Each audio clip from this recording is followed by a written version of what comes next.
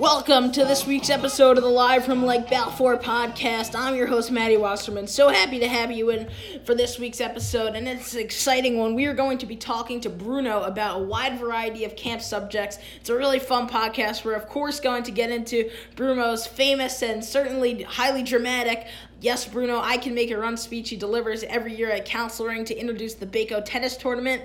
And we're also going to get into his Bruno Camp, which he does every year to train the Baco three-shooters before the Apache Relay, and why that's controversial amongst old school alumni. We're also going to get into how Bruno somehow ended up being the conductor of the welcome song at camp, and how he ended up on Morning OD Watch, which is a really funny story, and much more, including his experience with the Mentalist at camp. So all and that more coming up on today's episode of the Live from Lake Balfour podcast. All right, and we are here today with the usual crew, Greg and Danny Silver, and our special guest for this week's episode is Stephen Bruno Brunstein. Bruno, long time no speak. How's it going?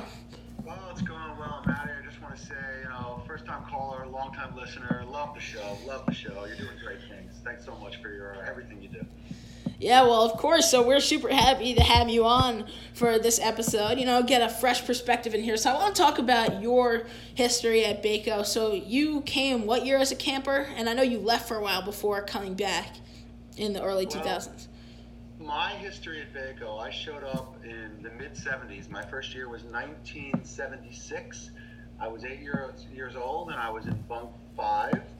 It was not referred to as the fun house back then. The bunks 4 and 5 were not enclosed, but separated by a little porch that was connecting the bunks, and played some serious gaga ball on that porch that year. So anyway, I was here from 1976 to 1980, and then I left camp 1 year to go to tennis camp. Came back in 82, left again in 1983 to go to tennis camp. Was a waiter in 1984.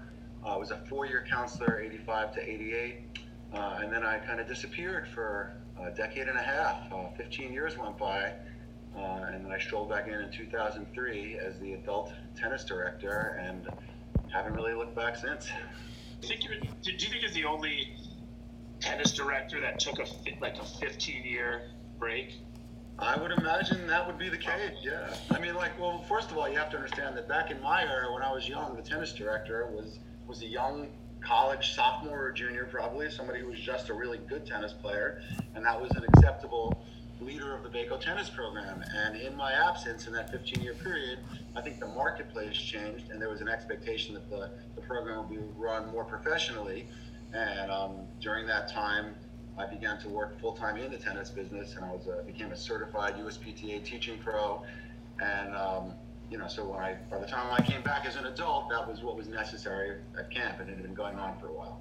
Just a little background, Maddie. I don't know if you know this, but Bruno was saying in the late 80s, into the 90s, there were regular homegrown Baco counselors, college age counselors that were head tennis. Wasn't really the tennis director, it was just head tennis. Right, the same way you'd be like head baseball. And then around, I believe, 1995, we went in the direction of having like a legitimate adult tennis pro.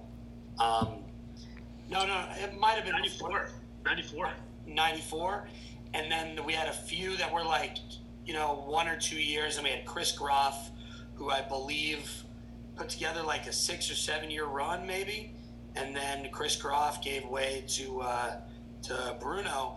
Anyway, so given you've been around the tennis program for such a long time here, the last 17 plus years, how would you say the Baco tennis program has evolved? Because in my time here, you of course have your yearly tournament, which is an institution at this point.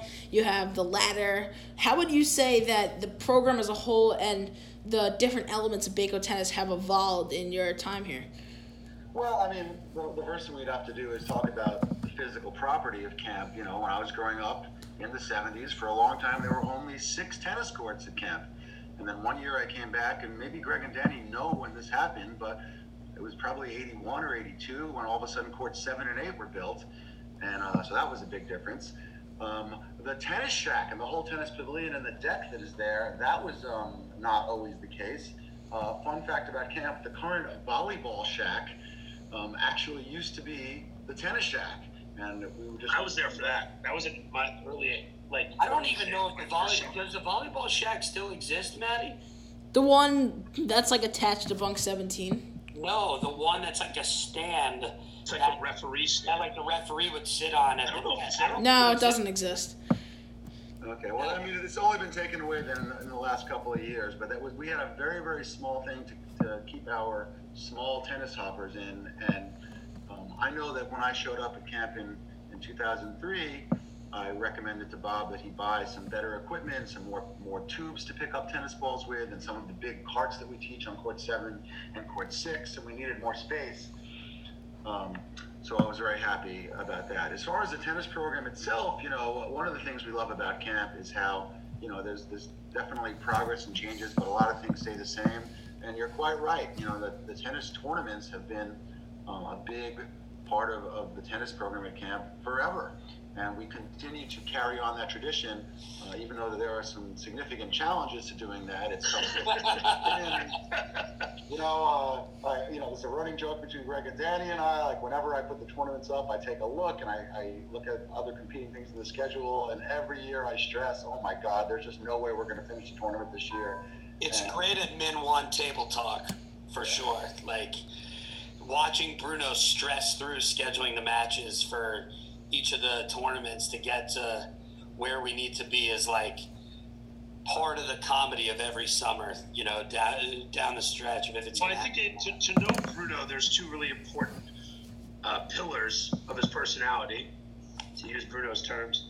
And I think most of the kids at camp and the counselors at camp know Bruno is like, very hilarious and gets stressed out about the tennis tournament and getting through it. And, I'm sure he'll talk about other quirky things he does with his, nervousness around Baco athletics and just life in general. But he also is one of the hardest workers you'll ever meet. So he has such a high standard for his professional work that it manifests itself, at camp in a funny way. Because like at the end of the day, it's just summer camp.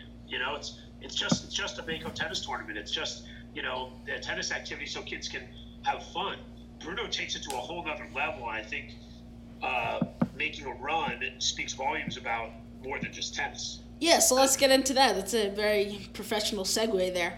The tennis tournament, for sure, is definitely known best by your introduction speech. As I remember, your one counseling. So how did that come to be? When did you start with the, yes, Bruno, I can make a run thing that's now, it's almost cliched at this point, but it's so iconic you have to continue it every year. That's correct. I think for some of the people that don't know exactly what we're talking about, the evening Bruno posts the tournaments, he introduces the tournament itself at Council Ring and literally explains it from A to Z as if you've never been in camp before. It's almost like a Hubie Brown level of detail and process of everything from everyone's name appears on the bracket and everyone has a chance and the whole concept of seeded players and how the draw is made. He explains it from A to Z as if and every time you hear it, you get smarter about it and it's funnier. Well, and also you have to remember, Danny, that every summer we have a bunch of kids in camp that are having their first Baco summers. And with that in mind, the older you get, Danny makes a good point. The more you understand it, the more you learn about it, and the funnier it gets. And it's very, very true. I feel like there's something about it where when you know it's coming, it's even more funny because the first time it happens, it's kind of taken aback, but the 8th time you've seen the speech, you're kind of know exactly what's gonna happen, and it's so on point every time. But so Danny, keep explaining what it is to the people that don't know. Yeah, basically, I'll just provide a little context by saying that it's the night the tournament comes out, so you play the ladder for 3.5, 4 weeks. People are bored of the ladder at that point because just moving in circles. You're waiting for the tournament to really kick in, and then you just know it's Bruno's night. It's the Bruno's ring, and what happens is Bruno, you go out and you say, Ladies and gentlemen, the Baco Invitational, or not Invitational, I think that's the summer. That's the one early in summer, sorry. No, it's going to rain. Baco Divisional Tennis Tournament. And then, you explain the rules and everyone is like, locked in. And then, of course, you say anyone can make a run. Do you still tell the Lee Rivers story because he's not in camp anymore? I have not told the Lee Rivers story in a couple of years. I always think about how I can make the program exciting and what I can do to create a sense of passion about the tennis program. And I was thinking about what I could do to get the kids fired up for the tournament. And many, many years ago, I was in my room, laying in my bed, and I was thinking about a speech I can give. And I don't know if you remember Spike Lee's movie Malcolm X, where at the end of the movie, all the kids pop up and say, "I am Malcolm X, I am Malcolm X." And I was thinking about that vision, and it occurred to me that it would be really funny if I can get like a bunch of kids to stand up and declare that they're going to win the tennis tournament. And based on that... What year do you think that you invented this speech? Oh, my goodness. That's an interesting question. I came back in 2003. It is now 2020. I want to say that speech has been going on for 11 or 12 years. That sounds about right. I didn't do it the first bunch of years, but I would say it's been about 11 or 12 years. And what's your methodology for picking the people, which is definitely the biggest appeal of the speech? That's not just you. It's Absolutely. I think about people who can stand up and they have a lot of self-confidence as young people to do it well and participate and really be funny. That probably is the criteria. I have occasionally picked people who haven't, stood up and declared it all that well. But I think about, kids who I think would really enjoy the opportunity and stand up, square their shoulders, stick their chest out, and just declare, "Yes, Bruno, I can make a run." I love the stand up and square the shoulders. It's just, it's become a tradition within the tradition that you close it out with Rodrigo. Yeah. And Rodrigo's been closing it out since he was like 7, and now Rodrigo, he's a teenager. Him still closing it out while it's not the camp goes berserk. While it's not as hilarious in itself as it was when he was 7, the fact that it's still Rodrigo, I think, makes it even more hilarious. That you just, And I think, was it this past summer or the summer before when you had Allison participate in it too? No, this was this summer. She was there. Allison, happened to be there when I was giving the speech. Allison is frequently a counselor. I probably told her she couldn't miss it. What's that? No, I didn't tell her that. She just wandered. She happened to be there. The whole camp shows up to that counseling. Yeah. Well, I did not tell Allison that I was going to do that. That was an inspiration in the moment, and I just wheeled around and I pointed at her and I said, "Allison Wortman, if you were a young man living in Bunk 9, could you make a run in this tournament?" And she stepped up to the plate. She said, "Yes, Bruno, I can make a run." And we all freaked out. It was crazy. Putting your boss on the spot. The best is at breakfast or lunch the day of. Bruno, eating like an early lunch and then going down to line up, and Bruno will tap me on the shoulder and be like, "Hey, Greg, I'm gonna need some ring tonight. Like tonight, it's like Greg, whatever you wanted to do, table that till tomorrow. This is my ring." And he's so confident because the brackets are about to be up. They're just waiting in his room, That's so funny. For some of the alumni. If you remember, Greg, this summer I suggested, it has been going on for 11 or 12 years, and I wonder if it's kind of losing its luster. And I mentioned the possibility that maybe I won't do it anymore. And Greg, you shot that down in a heartbeat. Oh, yeah. But let me add, one of the things that I think really makes that an exciting night when I give the speech is that I believe it marks a very significant turning point in the summer. It does. The summer is backloaded with great events, and when that tennis tournament begins, it's almost like a message to camp, we are in the mix, boys. We have hit the peak and we are rolling downhill towards all the great stuff at the end, and I think that's what charges people up too. Totally. It's a culminating event. It's a culminating event. Another great part of this speech, and I know, we could have 3 podcasts on this speech alone, is when you pick out, you explain the draw and the featured matchups. But then you also explain the concept of the luck of the draw. You literally draw the names out of hats, and you come up with these very intriguing matchups. And you know what the audience wants to hear, and you announce these featured matchups, whether it be. Hang on, can I just ask a question? Hang on, we need to pause the podcast briefly. to ask you a question. Everyone really wants to know. Was Sterney versus Marcus really random? Or did you... Come on. We got to talk about that. This needs to be addressed. Maddie, do you want to know how I do it? There's a weird technical way that I do it. I literally... There's no way that was random. Come on. This is behind the curtain. This is like... It is all random. Here's what I do. I put the seeded players on. And by the way, there's a method to that. The entire tennis staff gives me their recommendation for seeded players. This is gold.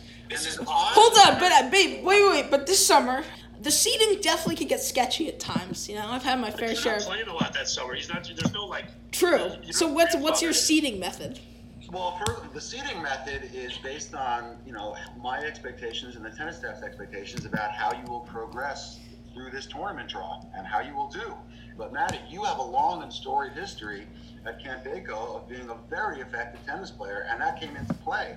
And what were you that last year? You said you were the 5th seed? Yeah, it was crap, but I was the 5th seed.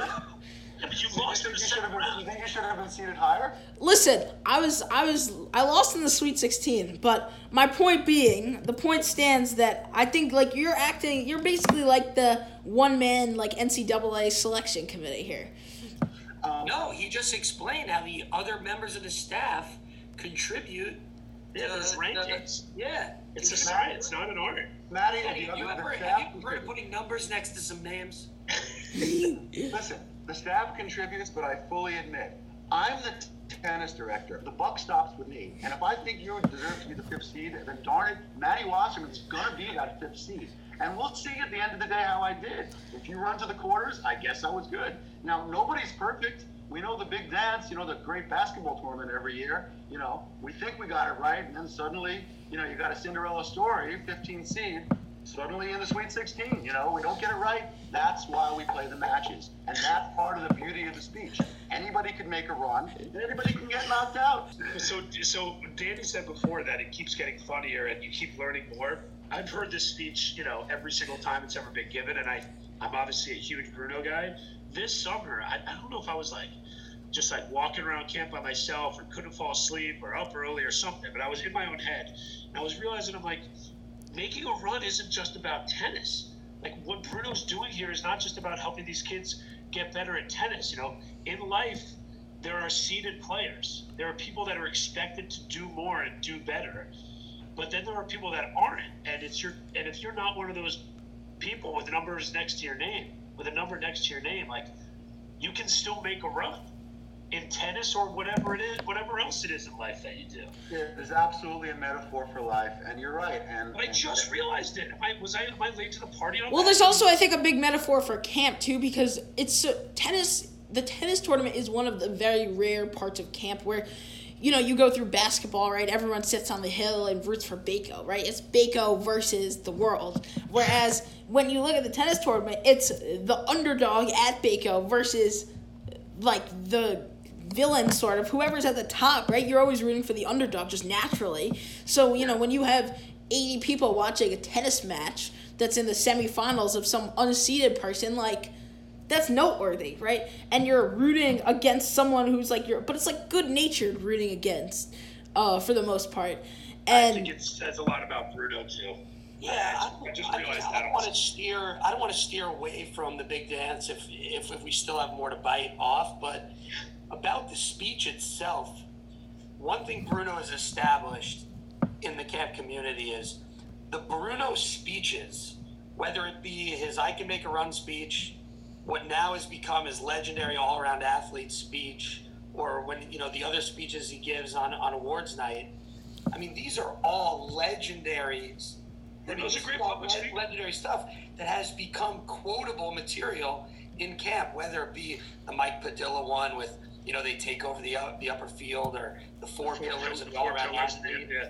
I mean, the Bruno public speaking has just been in the fabric of this generation. And I want to also ask you about another public speaking event, which is the welcome song, because I think that's definitely a relevant piece of this.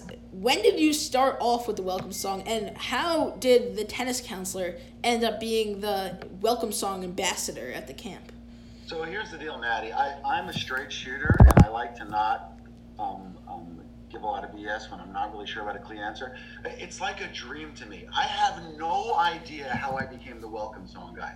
Now, Greg and I always joke about the fact that within a very limited range, I actually have a decent singing voice. He does have a good voice, but it's within a limited range. Right, I can't hit the high notes and I can't hit the low notes, but if you get me from like here to here, I can actually carry a tune.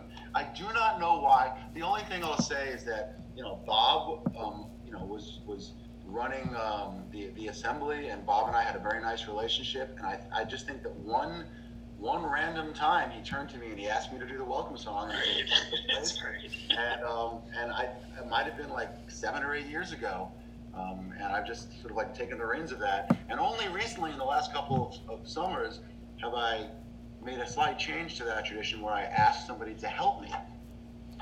Like I call up other counselors, junior counselors. Has a clapping always been a part of it? Because I feel like sometimes you can't even hear the song because there's so much clapping, but it kind of is like... Clapping's new. The clapping's like new within your era. Do you think that you swept in the clapping, or were you just along for the ride?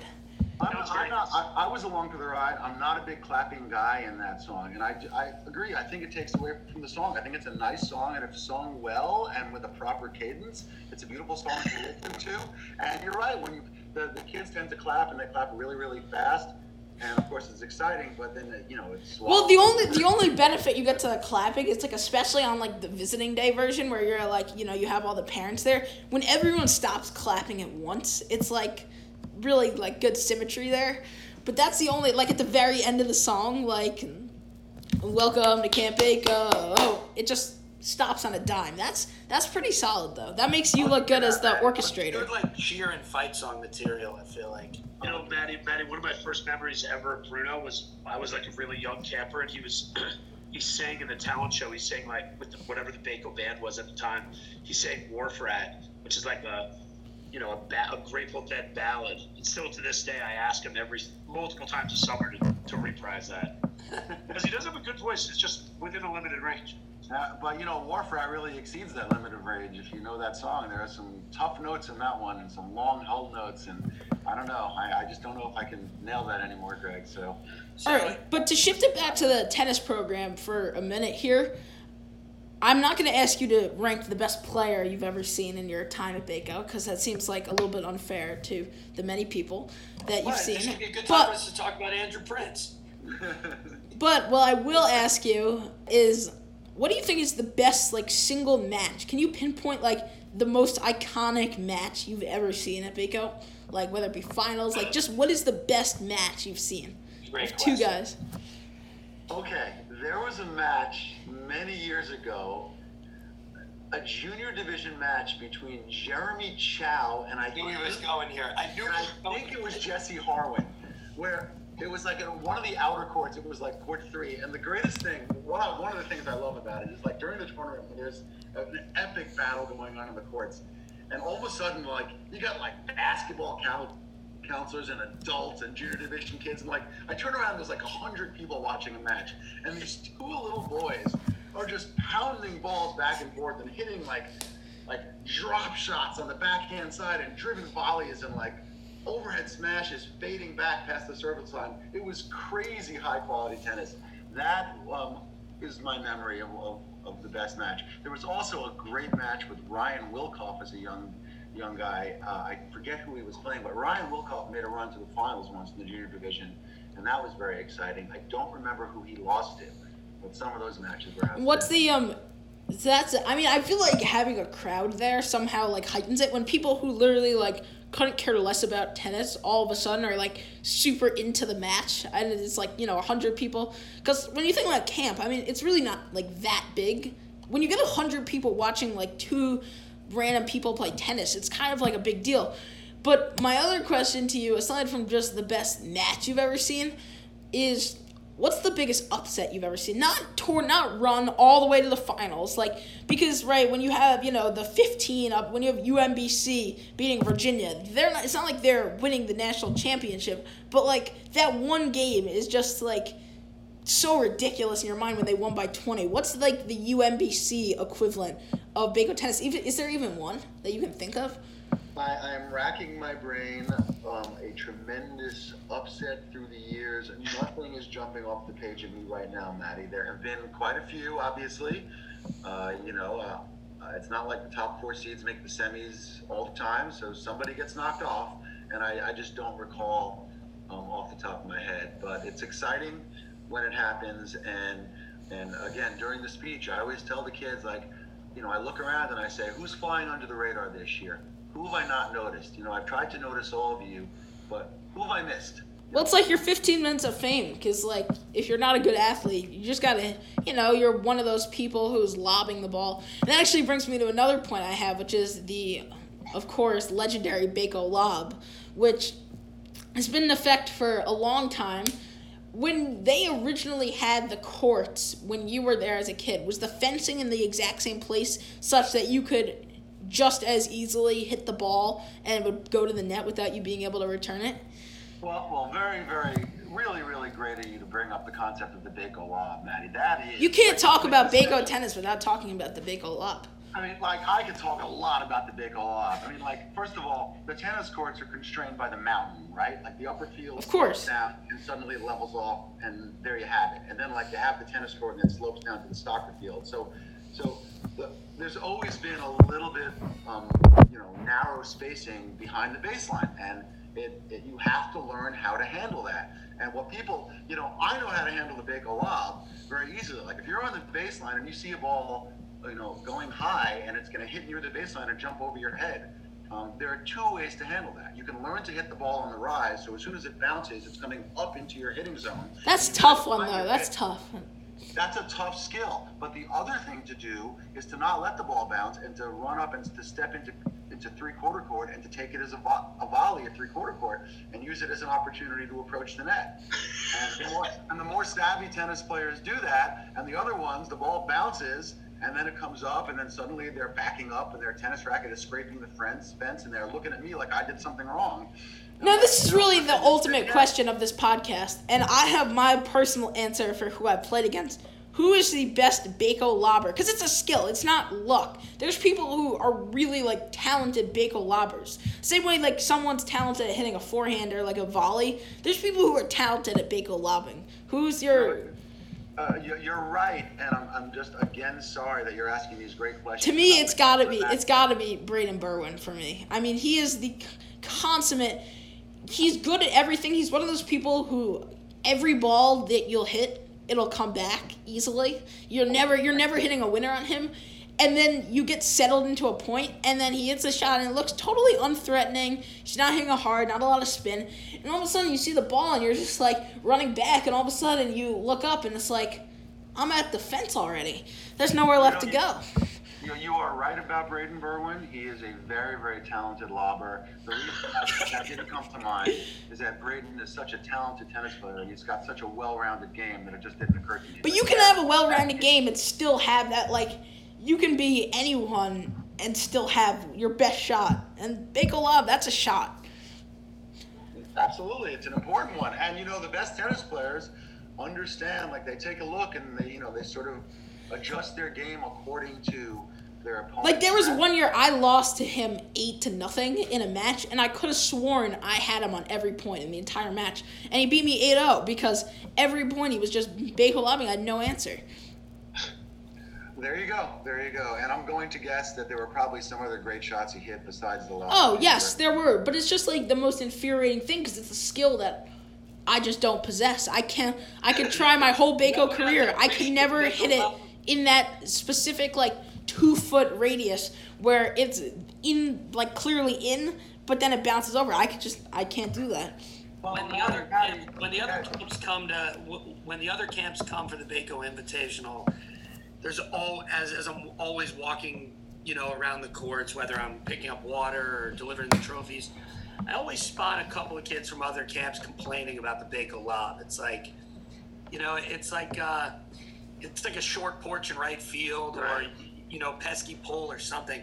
It's such a home court advantage if you know how to use it, and that's where someone who's been on the courts all summer has an advantage in the big dance. If you practice your Baco lob, that's a built-in advantage. Absolutely, and when you talk about Bruno public speaking moments, Danny, you're not often out there, but when all the camps have arrived for the Baco tennis tournament, they all gather around the tennis shack, and I give a whole speech about the tournament and how it works. Very and I detailed. talk about the fact that, listen, there's not a tremendous amount of room behind the baseline. You have to figure it out. And I alert them to it, and I come up front about it because I don't want 100 kids to come complaining to me like these are our tennis courts. This is it. Figure it out. All right, and then I think we should move the conversation. We got the tennis program on lockdown. You mentioned earlier about you have some weird quirks when you get nervous about different things, and there's nothing in camp more nerve-wracking than the Baco 3.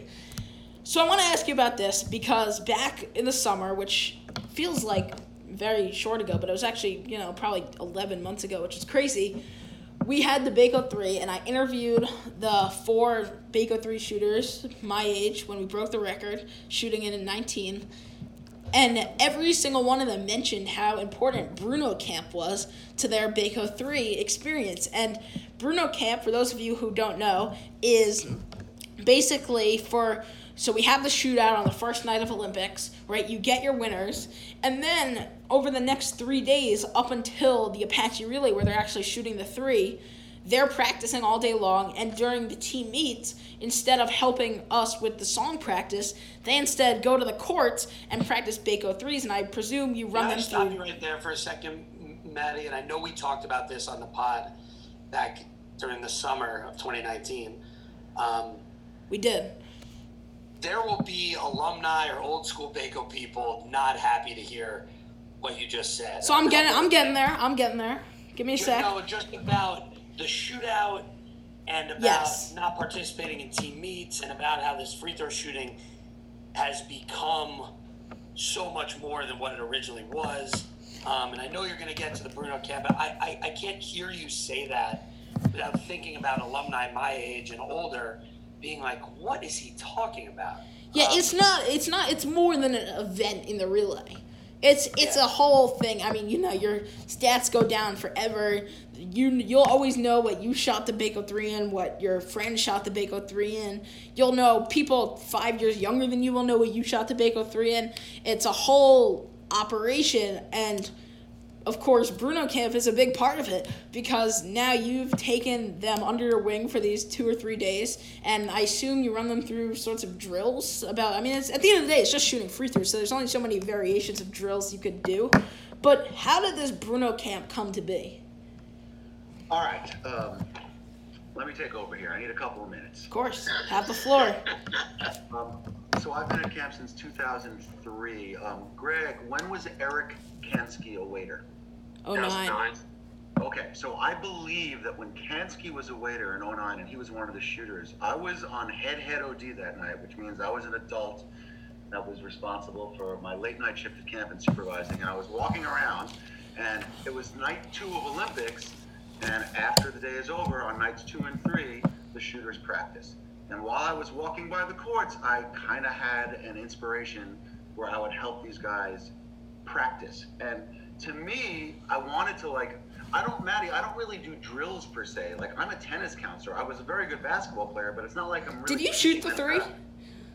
I did not shoot the 3. Oh, no way. Bruno built his entire life around making sure he doesn't have to do stressful things like that. Yeah. We can talk about that in a bit, but I want to be clear that the clinics are not about the mechanics of shooting a good free throw. It's sort of like it's giving them pressure, an opportunity to practice in different scenarios. Listen, who knows who's going to be the first shooter? Could be Apache, could be Oneida, right? Maybe Blackfeet goes out first, and then Cherokee comes 10 seconds later, or maybe Oneida comes out first, and everybody has to wait 45 seconds. So I want all the shooters to be able to practice all the different scenarios, all the different orders of how they shoot, how long they have to wait. So I literally go out there with a clipboard full of different sequences of shooting, and we do 8 runs on the second night and 8 runs on the third night, where I practice with them, and they get a chance to be the first shooter, the fourth shooter, second or third. Sometimes they go out together,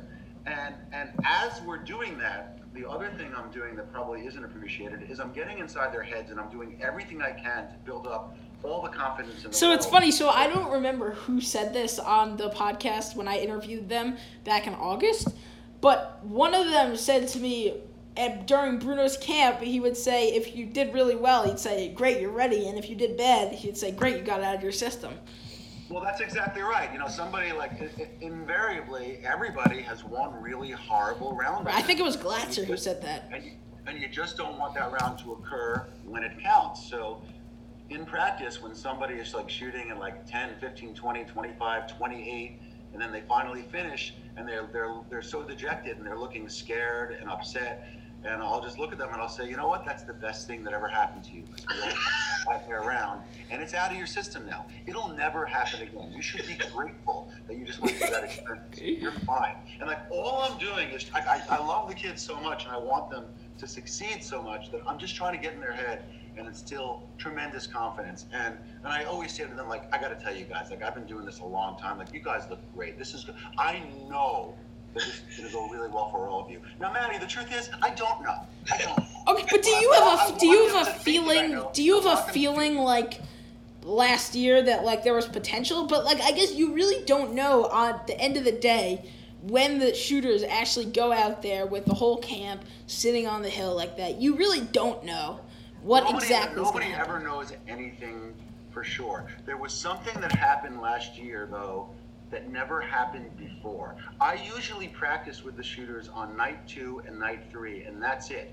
But last year, it rained on night 3, so they didn't get their session. So while all the guys were getting painted up after lunch to begin the Apache relay, right before the relay, I did 8 runs with those guys. So they were doing practice with me 10 minutes before. I didn't know that. 2 people were running around tossing frisbees running across the upper field. I was practicing right at that moment, and it had never happened before. And I was really wondering how that would affect the results. And lo and behold, it was historic. So I think that was a really big advantage. I do not plan on doing that again. It was a freak occurrence. I want to do runs with them on night 2 and night 3. And I have a theory where the Baco 3 is so about that one singular moment when it happens.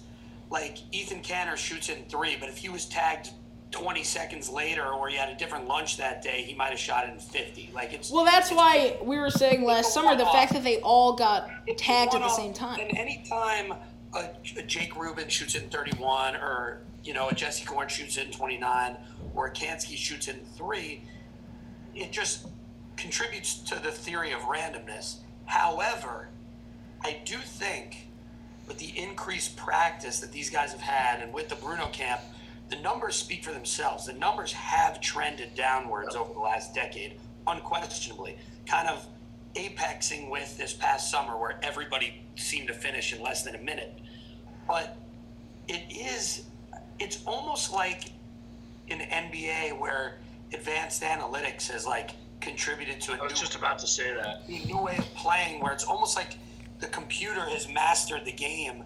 It's almost of course 3 points are worth more than 2 points. Yeah, it's almost like Bruno's rehearsals over a large sample size have lowered the numbers. I always love walking by Bruno while he's doing his little training, because on his little clipboard, he doesn't just have the different orders. He has the ... dots between each letter to signify how, B ... A ... C ... O, and then it's he calibrates the reps, so it's everyone has to practice different waiting times and shooting by themselves. It actually is crunching the analytics to prepare these kids, and the proof is in the numbers. Yeah, you have your outliers, but I think my theory of what they had for lunch and what the wind and all that is not really legit. I think it's actually about the prep. And Bruno, what do you say to the critics, the old school critics who, we said to this, I think we talked about this last year, Danny. We said with you that you've come around a little bit on the Baco 3, but the whole aura of it for someone of your generation kind of doesn't sit well with you. So Bruno, being someone who grew up in that generation and now being the trainer who's now the lead dog on the new version of the Baco 3, what do you say to the critics?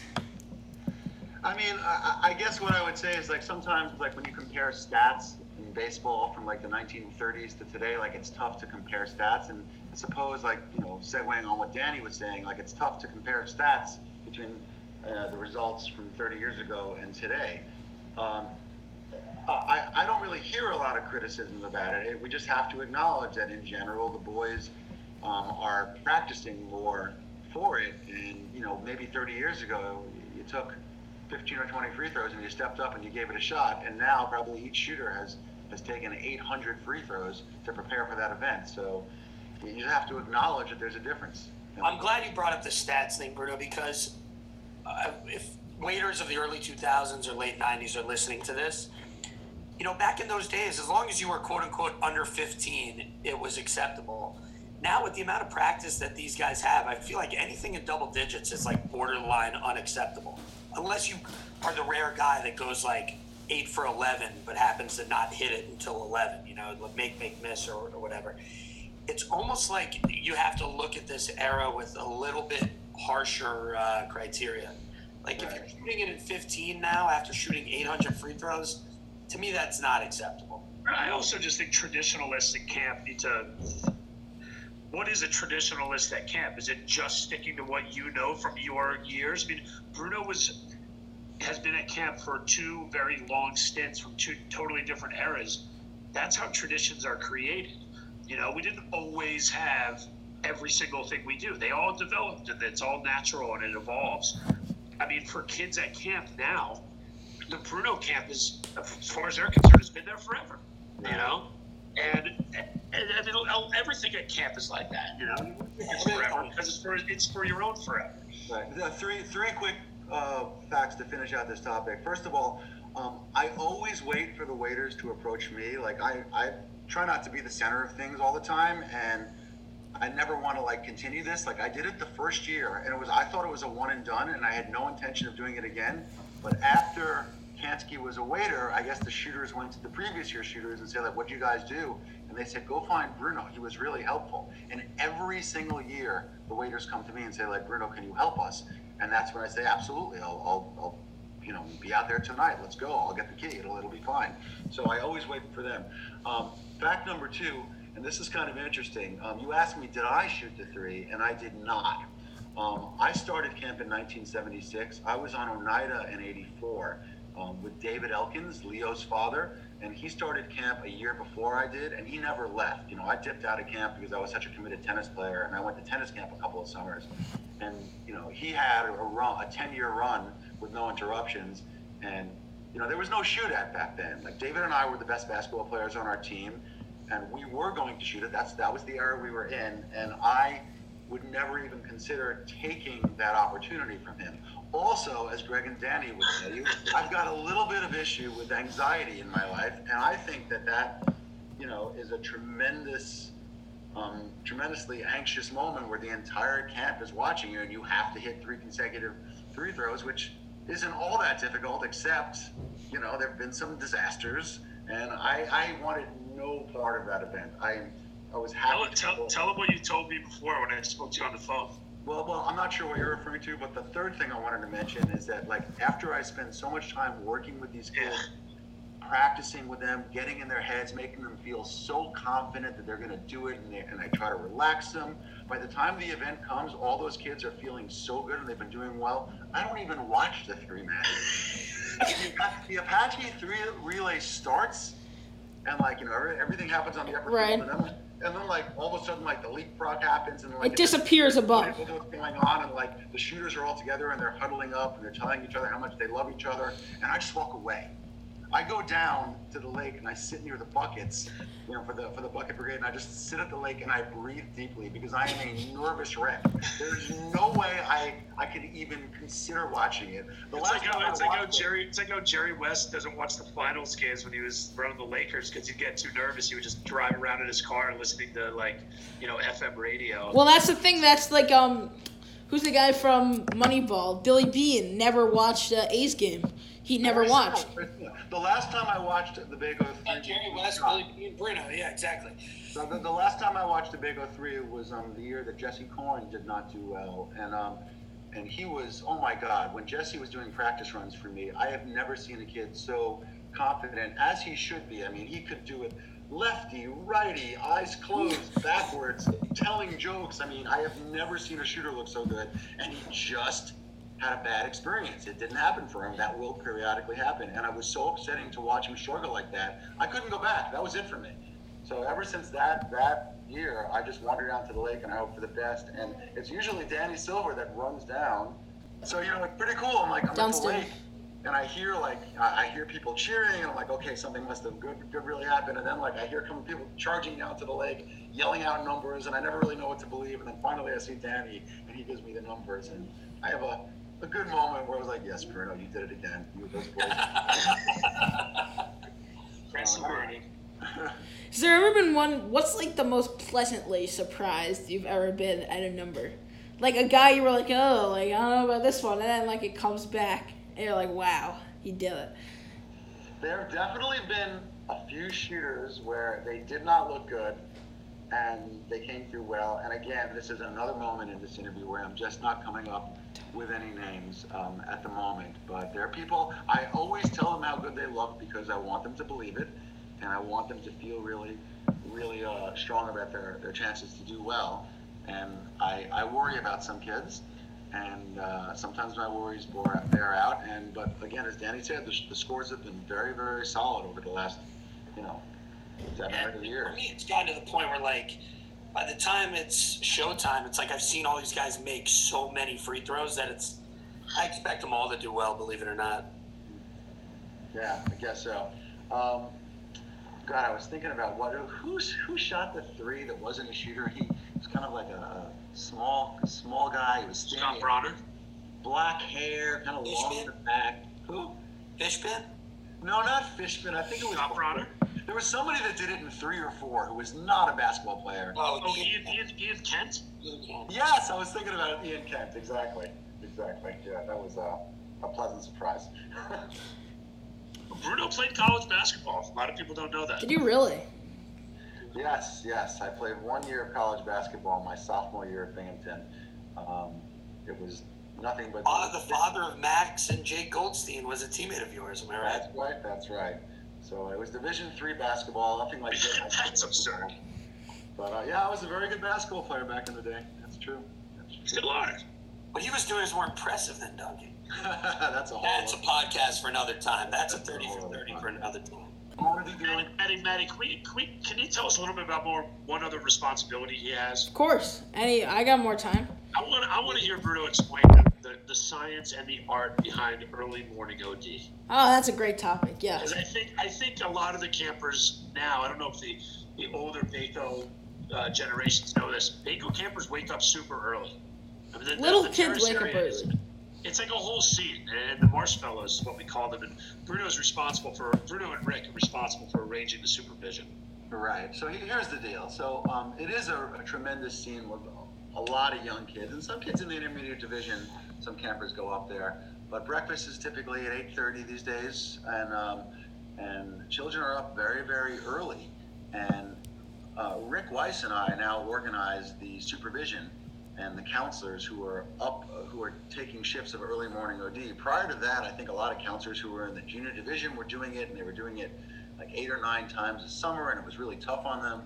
And we just made a decision as a staff that we were going to have everybody participate in it. So I think a counselor typically takes 2 shifts a summer coming up for early morning OD. But anyway, in terms of why I'm responsible for that, back in the day when I started camp, I was one of the adults on staff that was responsible for late night head OD.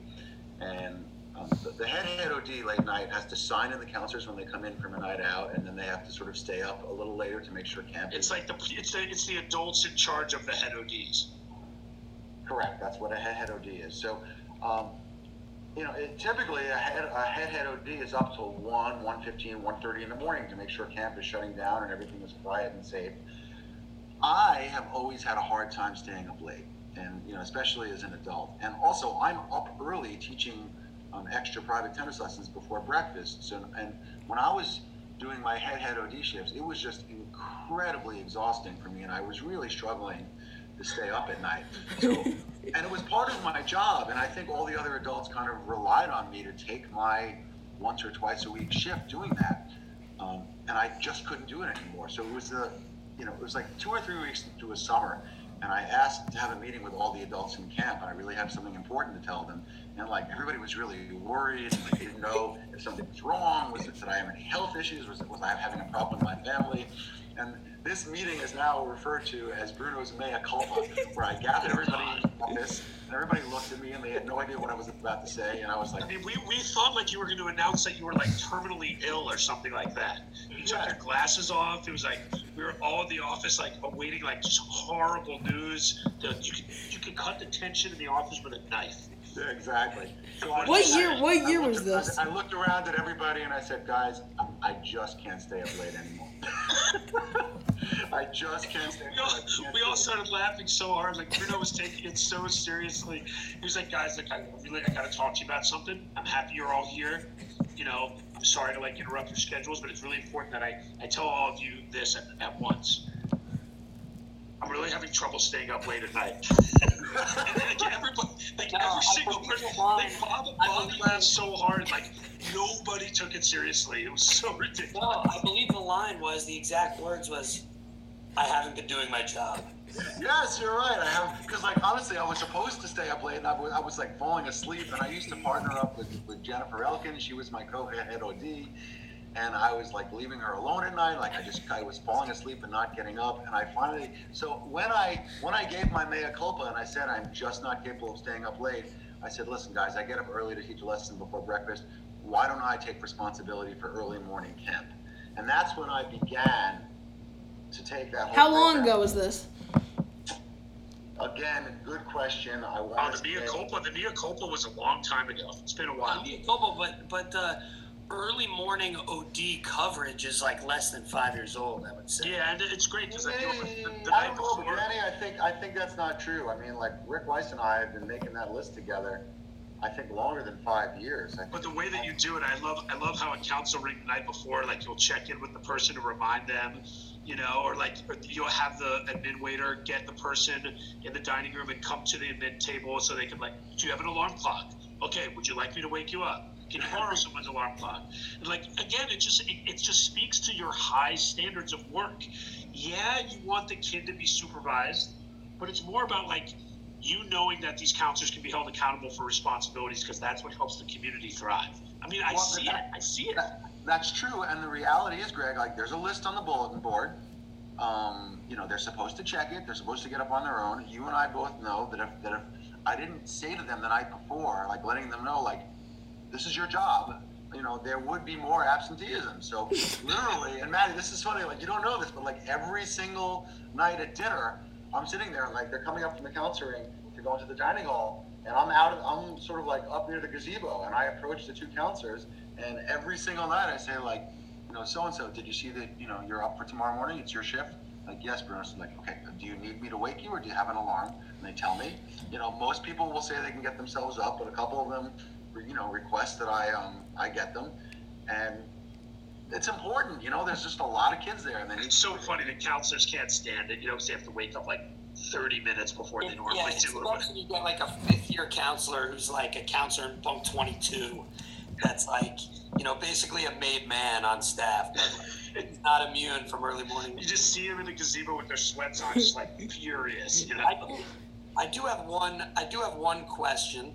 We've talked about, in addition to you being the tennis director, you also lead the welcome song, coach the Baco 3 shooters. You're in charge of early morning OD. I am getting a question from some people that know that I'm recording this podcast. Can you just give a quick minute on what happened when the Mentalist came that summer? During the orientation staff show. Can I just paint the picture quickly and then just throw it to you? Absolutely, Danny. So every year, the night before the kids come to camp, both Baco and Chenoweth staff have like a co-ed event where, sometimes, Allison will bring in like a game show or bring laser tag, entertainment, like a comedian, whatever. One year they brought in a mentalist or a hypnotist or whatever. And let's just say... well, he was a Baco alum. He had actually gone to Baco. But we don't need to go deep on that. But basically the tricks were so intense that it drove Bruno insane. So I promised some people that I would ask. So please, just give us a minute on that. I can give you a minute. It's not something I'm proud of. It was a little bit embarrassing.